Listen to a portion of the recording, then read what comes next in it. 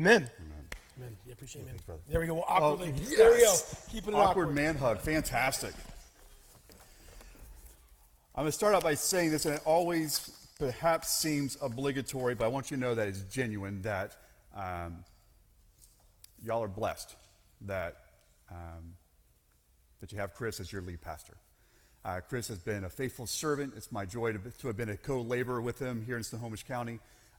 Here's what I know to be true about Chris. One is he loves Jesus way more than you. I mean, not more than you do, but he loves Jesus more than he loves you. But quickly on the heels of that, right, that didn't come out the way that I thought. But quickly on the heels of that is his love for you as his church family. And that's been crystal clear in all my interactions with him. And I also recognize that it is a potentially terrifying thing to hand your pulpit over to somebody else. And it's a privilege I take with a great deal of seriousness, and I'm grateful for the opportunity. I hope that I come close to matching Chris's ability to serve you well through God's word.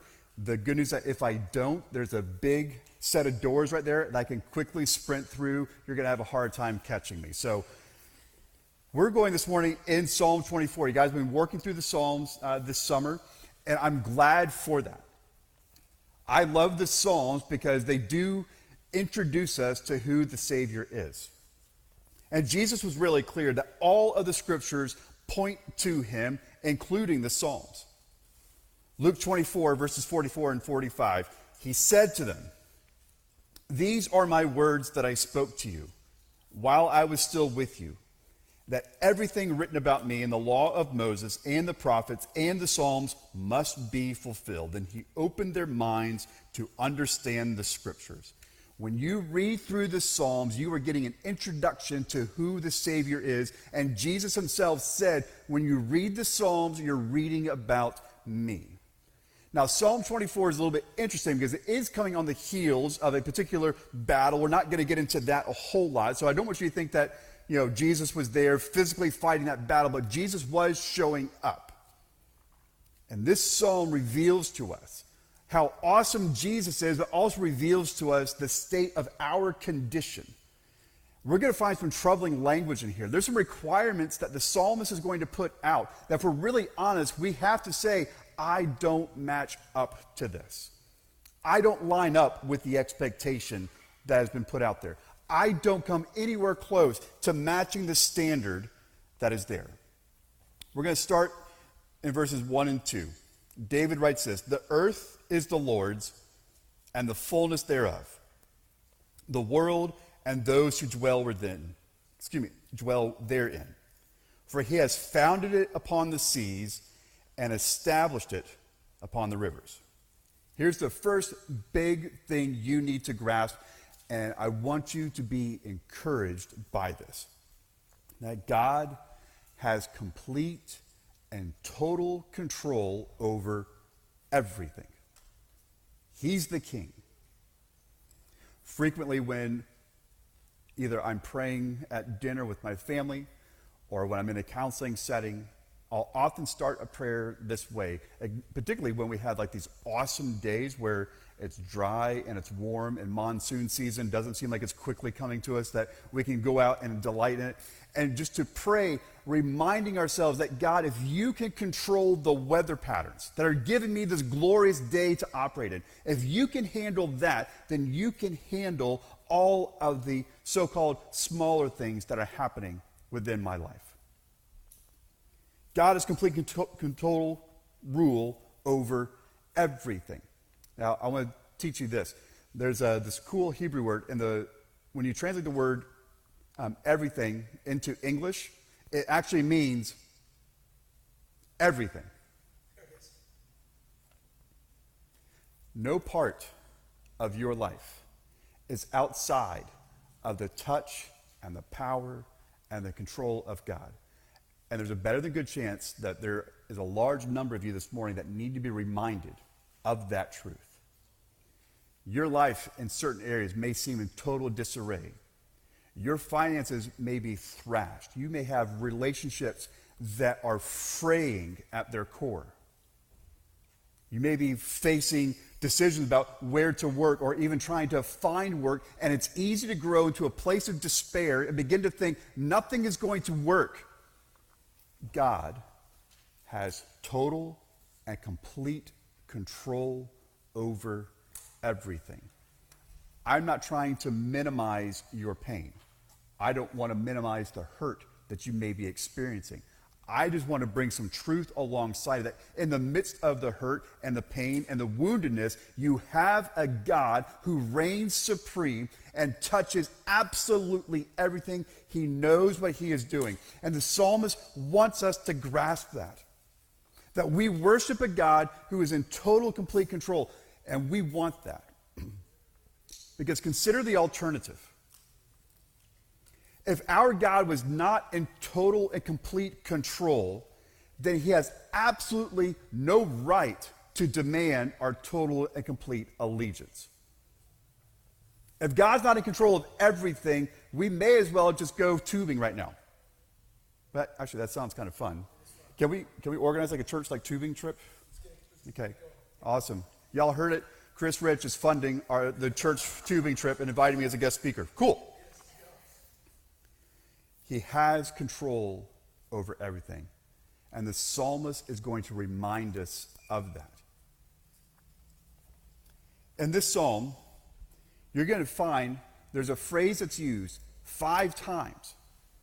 But it's only ever used in this psalm. It doesn't appear anywhere else in Scripture. It is the King of Glory. It's the title that David is now assigning to God. You are the King of Glory. Challenging question for you to think of. You don't need to answer out loud. You might need a moment to sort through it. As you think of God in your mind, as you wrestle with your relationship with God within the state of your soul, do you view him as being the King of Glory? Our tendency is to reduce God to a very puny, manageable, stick-into-my-pocket kind of God, and only break him out when things aren't going quite well, or the other extreme, I only talk to God when things are going awesome, and then as soon as things go bad, then I shut him out. And we treat him as puny, but the psalmist says, no, this is the King of Glory. He has authority and he has power. He has control and he has interest. The King of Glory is who we get to interact with on a regular basis, if we would choose to interact with him. I don't want to read into a room full of people that I don't know, but I can understand the temptation to treat God as my buddy. Now, I want you to have a warm, friendly relationship with God. But I hope you're doing so out of a sense and an attitude that says, this is the King. He demands my allegiance. He has full power and control over me and the affairs of my life. But he's also trustworthy. I'm willing to bow the knee before him because I know that ultimately he is on my side. That everything that God is doing in my life is either for my good or for his glory. Now, I can't remember who said it, and I believe attribution matters. All that being said, I'm not the one who came up with this. But at any given moment, God may be doing 10,000 different things in your life, and you might be aware of maybe 3 of them. For the ones that you are aware of, will you worship him? And for the ones that you can't even begin to see, will you worship him? I would have you think back to maybe where you were 10 years ago. Could you imagine where you were at today, good, bad, or indifferent? And can you see that God has been leading you this whole time? That is promises that he's made repeatedly. I will never leave you. I will never forsake you. That those remain true. The King of Glory, who owns everything, who controls everything, who's in charge of everything, who directs everything, and who has every reason to exclude us from his presence, instead invites us into it. Let's be really honest. Does God need you? No. Which makes his invitation that much more astounding, that he wants to be with you, that he wants to be in a relationship with you, that he wants to talk with you and for you to talk back to him, that he wants you to be a part of what he's doing, and he may unfold it to you little by little by little over time, but it's a partnership that he views he has with you. He doesn't need us, but he chooses to invite us into his presence. But there's conditions. Verses 3 and 4 of Psalm 24. Who shall ascend the hill of the Lord? And who shall stand in his holy place?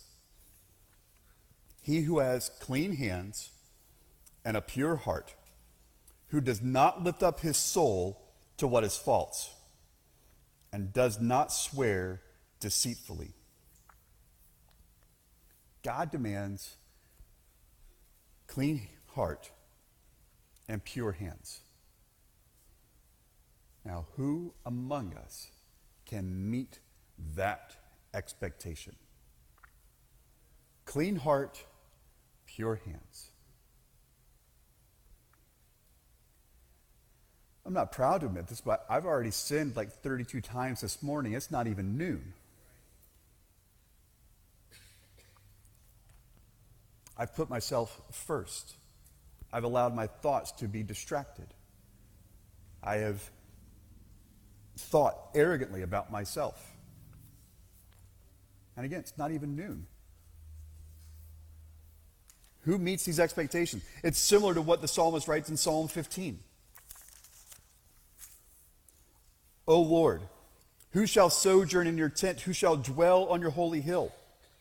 He who walks blamelessly and does what is right and speaks truth in his heart, who does not slander with his tongue and does no evil to his neighbor, nor takes up reproach against his friend, and whose eyes a vile person is despised, but who honors those who fear the Lord, who swears to his own hurt and does not change, who does not put out his money at interest, and does not take a bribe against the innocent. He who does these things shall never be moved.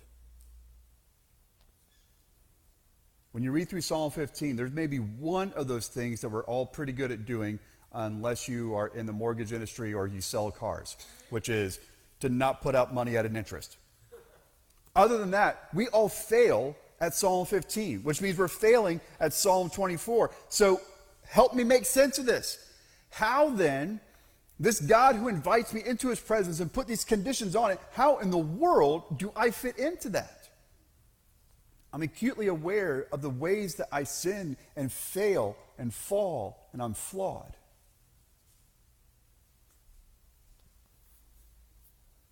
Who can meet this? Psalm 24, verses 5 and 6. He will receive blessing from the Lord and righteousness from the God of salvation. Such is the generation of those who seek him, who seek the face of the God of Jacob. God demands righteousness, and he generously supplies it in Christ. This is why it matters that when Jesus says in Luke that all the Psalms talk about me, that we read the Psalms through the lens of who Christ is, what Christ has done on our behalf. Because if you just read the text yourself in Psalm 24, we're doomed. That seems horrific. And Jesus steps in and says, no, that's about me. And I'm doing for you what you have no shot at doing yourself. Now, Chris said I work for New Ground Counseling, so I think in counseling terms a lot, probably a little too much, and it might get exhausting for certain friends of mine, like, oh gosh, Carl, can you not put everything into like the grid of like some kind of like crisis? And Well, actually, no, I can't. That's just how my brain works. I'm sorry. And in counseling terms, and you may be familiar with this idea of behavior modification. It's a school of thought. And I will tell you, behavior modification works until it doesn't. And then when it doesn't, you're left crumbling, going, what do I do now? I had all these things in place. I had my systems and my formula. They were all in place. And my system and my formula let me down. I would ask then instead of behavior modification, to allow for gospel transformation. That's not to say that there's not a place for systems and formulas and steps. They can be useful, but that's not the priority. The priority is, am I willing to allow my mind and my heart to be transformed by the gospel truth that I have nothing to offer, but Jesus did it for me? And rise up and celebrate that. Now look, I've spent the better part of this message reminding us that we're in trouble. And that left to ourselves, we're doomed. And that we are broken, fallen, flawed people. And all that is true. But it's not the complete truth of who we are. Because the other part of who we are, if you are a follower of Christ, this is who you are. You are an adopted son or daughter of the King of Glory. You are the object of his eternal, unending, unyielding, unbending, undying love, care, attention, and affection. That his eyes are constantly on you. That everything that he's doing in your life is for your good and for your benefit.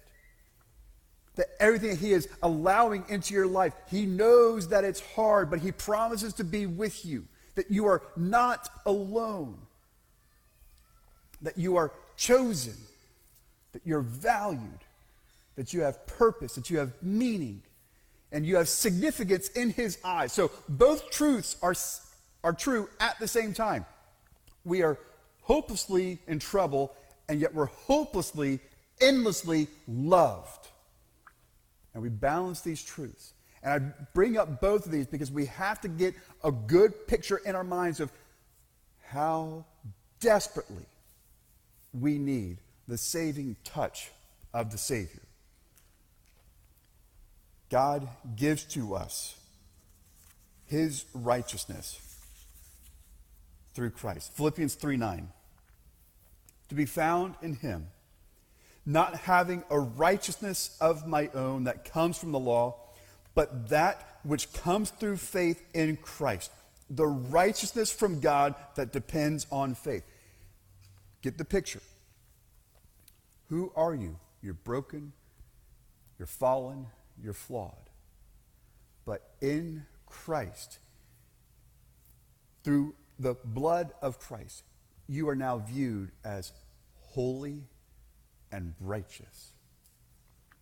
And that should kind of smack you a little bit, because you know you. I don't know you, but you know you.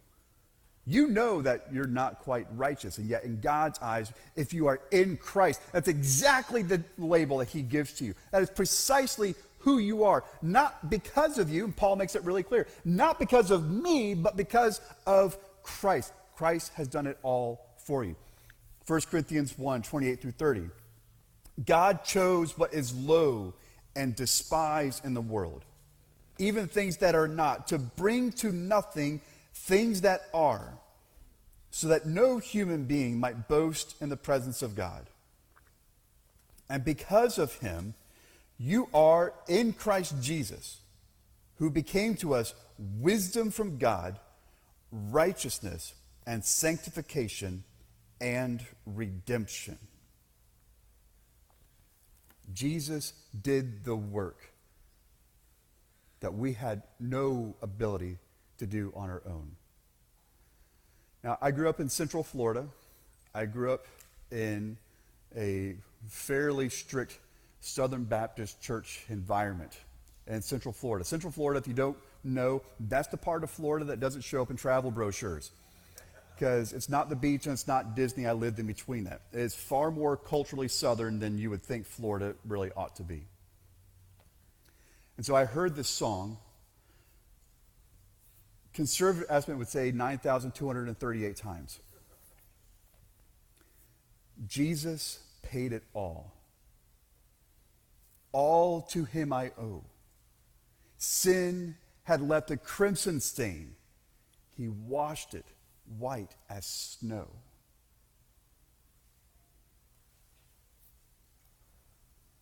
Grasp your identity, who you are. Yes, it's true, you're broken and flawed sinner. But it's also true that in Christ, you are deeply loved. You are never alone.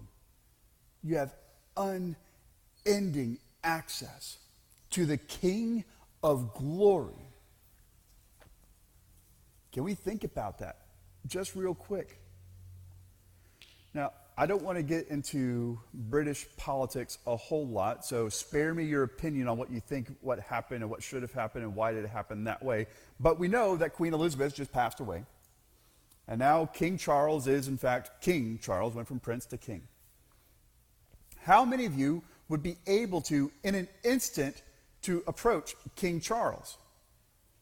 Do you have any idea what would happen to you if you just tried to rush up to King Charles? You wouldn't make it 30 feet before you're on the floor. That's for a human king. And we treat him with reverence and respect and awe to a degree.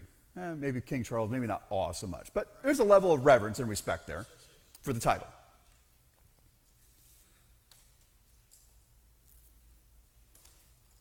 The King of glory. I keep feeling the stage. I'm like, man, I'm like 6 inches away from falling off this thing. The King of glory gives us unfettered access. And he welcomes it. If you were to attempt to rush up to King Charles while he's sitting on his throne, I mean like the actual throne, not a toilet, but on his throne, actually either way, you're probably in trouble. Different reasons, of course. But our God, the King of glory, says, would you please rush up here? I want you. But in Christ, he did something even better than that. He stepped off his throne and he approached us. He met us and brought us back to him. This is the King of glory that we get to worship, that we get to interact with, that we get to engage with on a regular basis, whether in a group setting like this or when we're by ourselves, huddled in tears in our cars because we have no idea what's going on and we're crying out and God says, I've heard every single thing you had to say. My favorite book of the Old Testament is Exodus. Like the first half of it. Like once they start getting into like how they're designing drapes and things, that's a little less interesting to me. But the whole part leading up to that, when the Israelites, when they are suffering under Egyptian tyranny, the text records for us that God saw and God heard. I love that picture. It means my pain has purpose. I might not understand it, but God sees it. And he hears it, and it matters to him, and it causes him to act. The King of glory is now acting daily, hourly, minute by minute into your life to remind you that he is, in fact, the King of glory. In Christ, we can boldly approach the throne of God. Verses 9 and 10 of Psalm 24. Lift up your heads, O gates, and lift them up, O ancient doors, that the King of glory may come in. Who is this King of glory? The Lord of hosts. He is the King of glory. Again, as Jesus said in Luke 24, who is this King of glory? These are my words I spoke to you while I was still with you, that everything written about me in the law of Moses and the prophets and the Psalms must be fulfilled. Jesus Christ is the King of glory, and he invites us, welcomes us, delights us to come to his throne and to his place. We can approach boldly. Hebrews 9:24. For Christ has entered not into holy places made with hands, which are copies of the true things, but into heaven itself, now to appear in the presence of God on our behalf. Think about the weight of what was just said by the writer of Hebrews. And if I want to start a theological fight, I'll tell you that I think it's Barnabas that wrote Hebrews. There you go. Done. I said it out loud.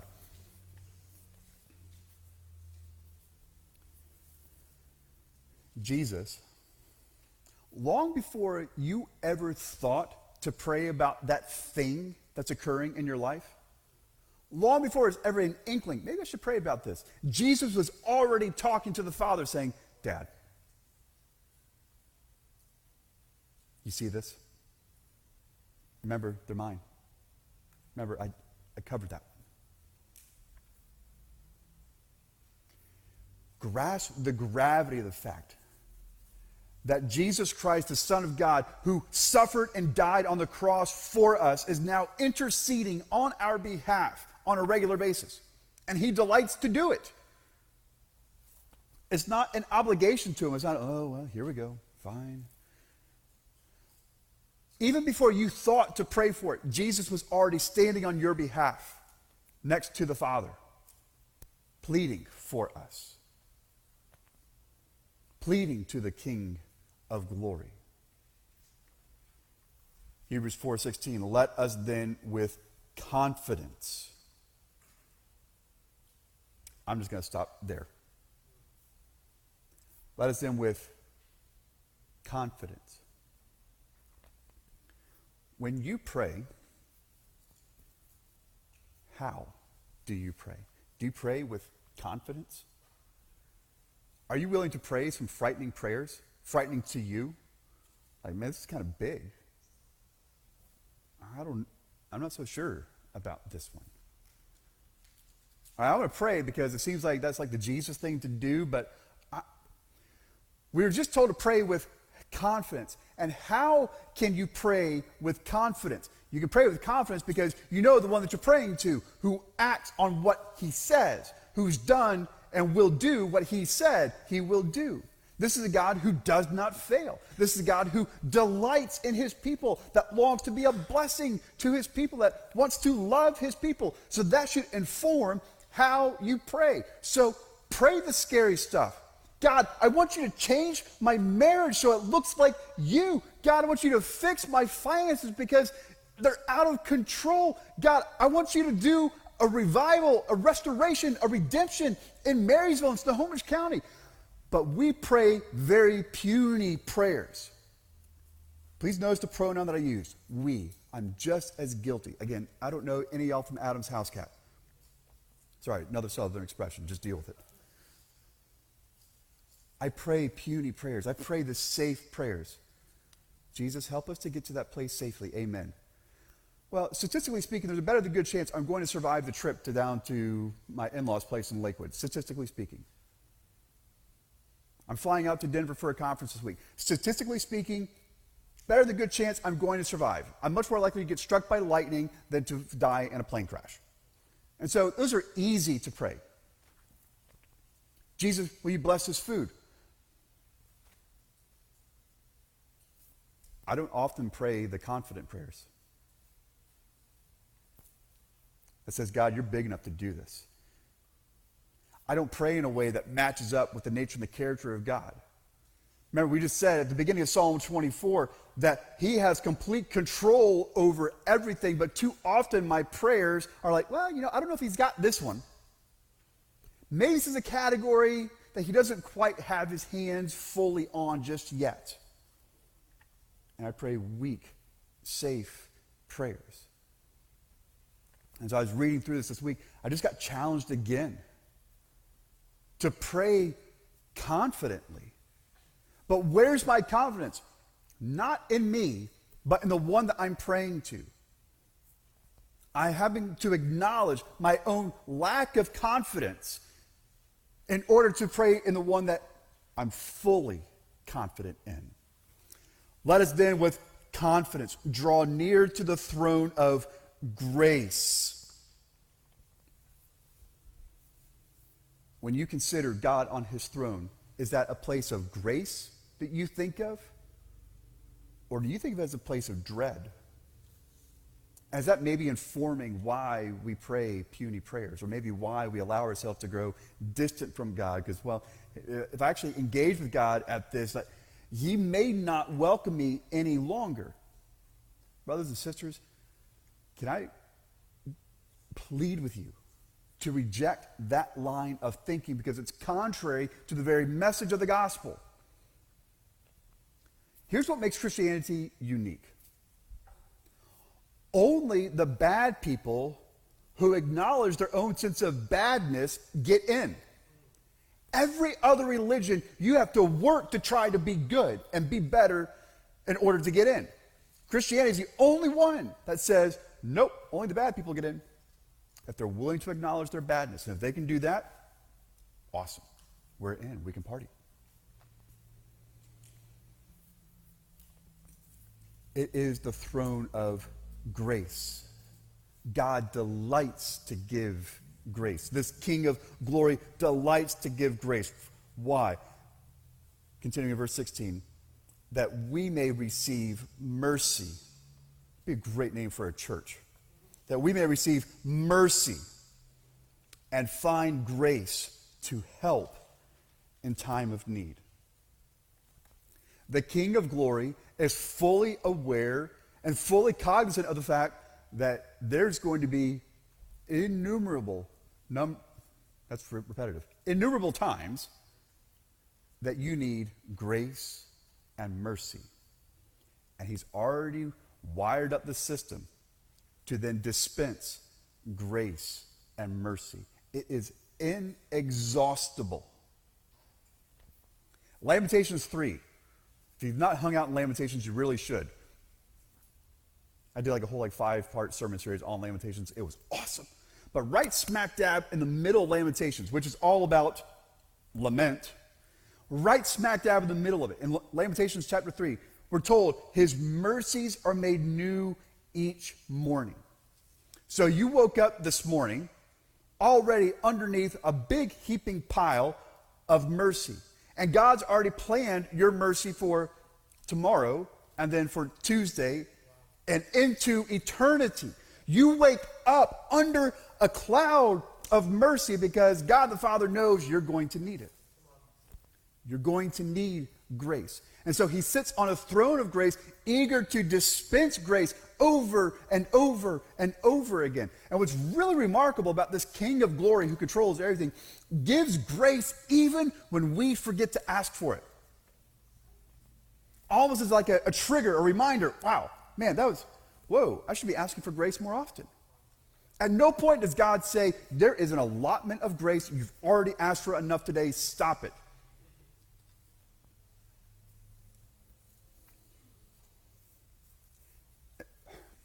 In my house, several years ago, I got challenged that a conversation arose in my home. Carl, have you ever wondered why the kids ask me for things and not you? No, never wondered that at all. I just thought I was doing a good job of creating such a place that there was no sense of expectation. I was providing all that my kids needed. Not knowing they were going to my wife.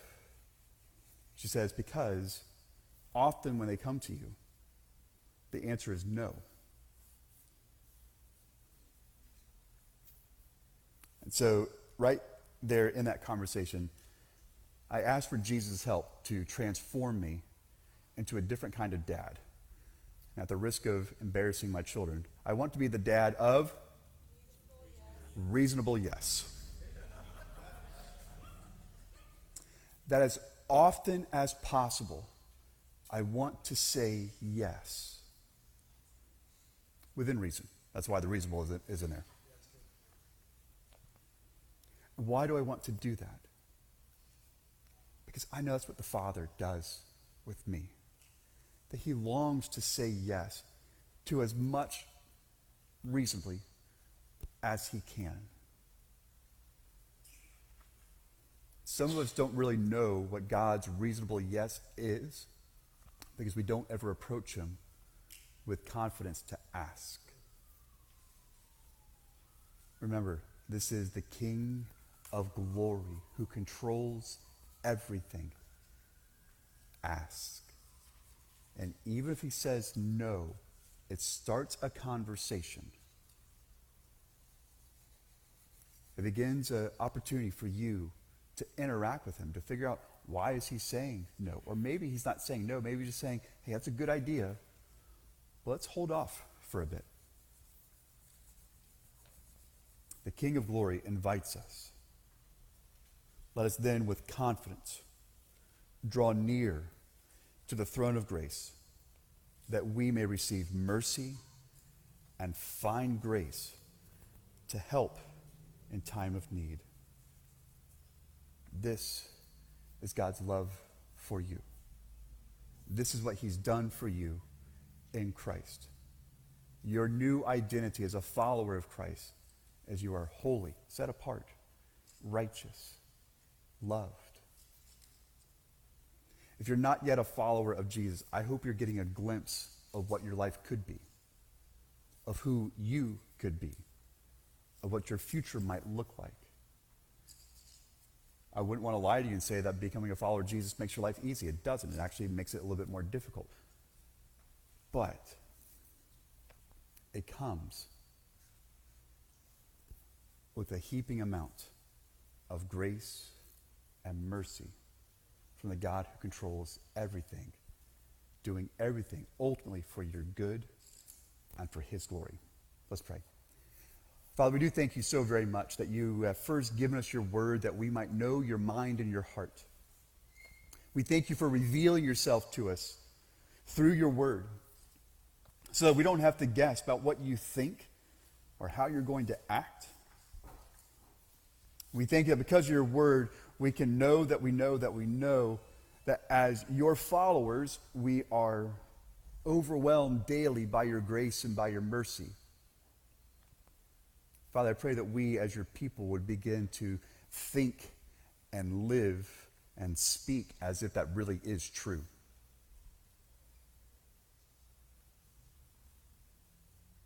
I pray that you would remind us that you are in control of everything. Nothing escapes your attention.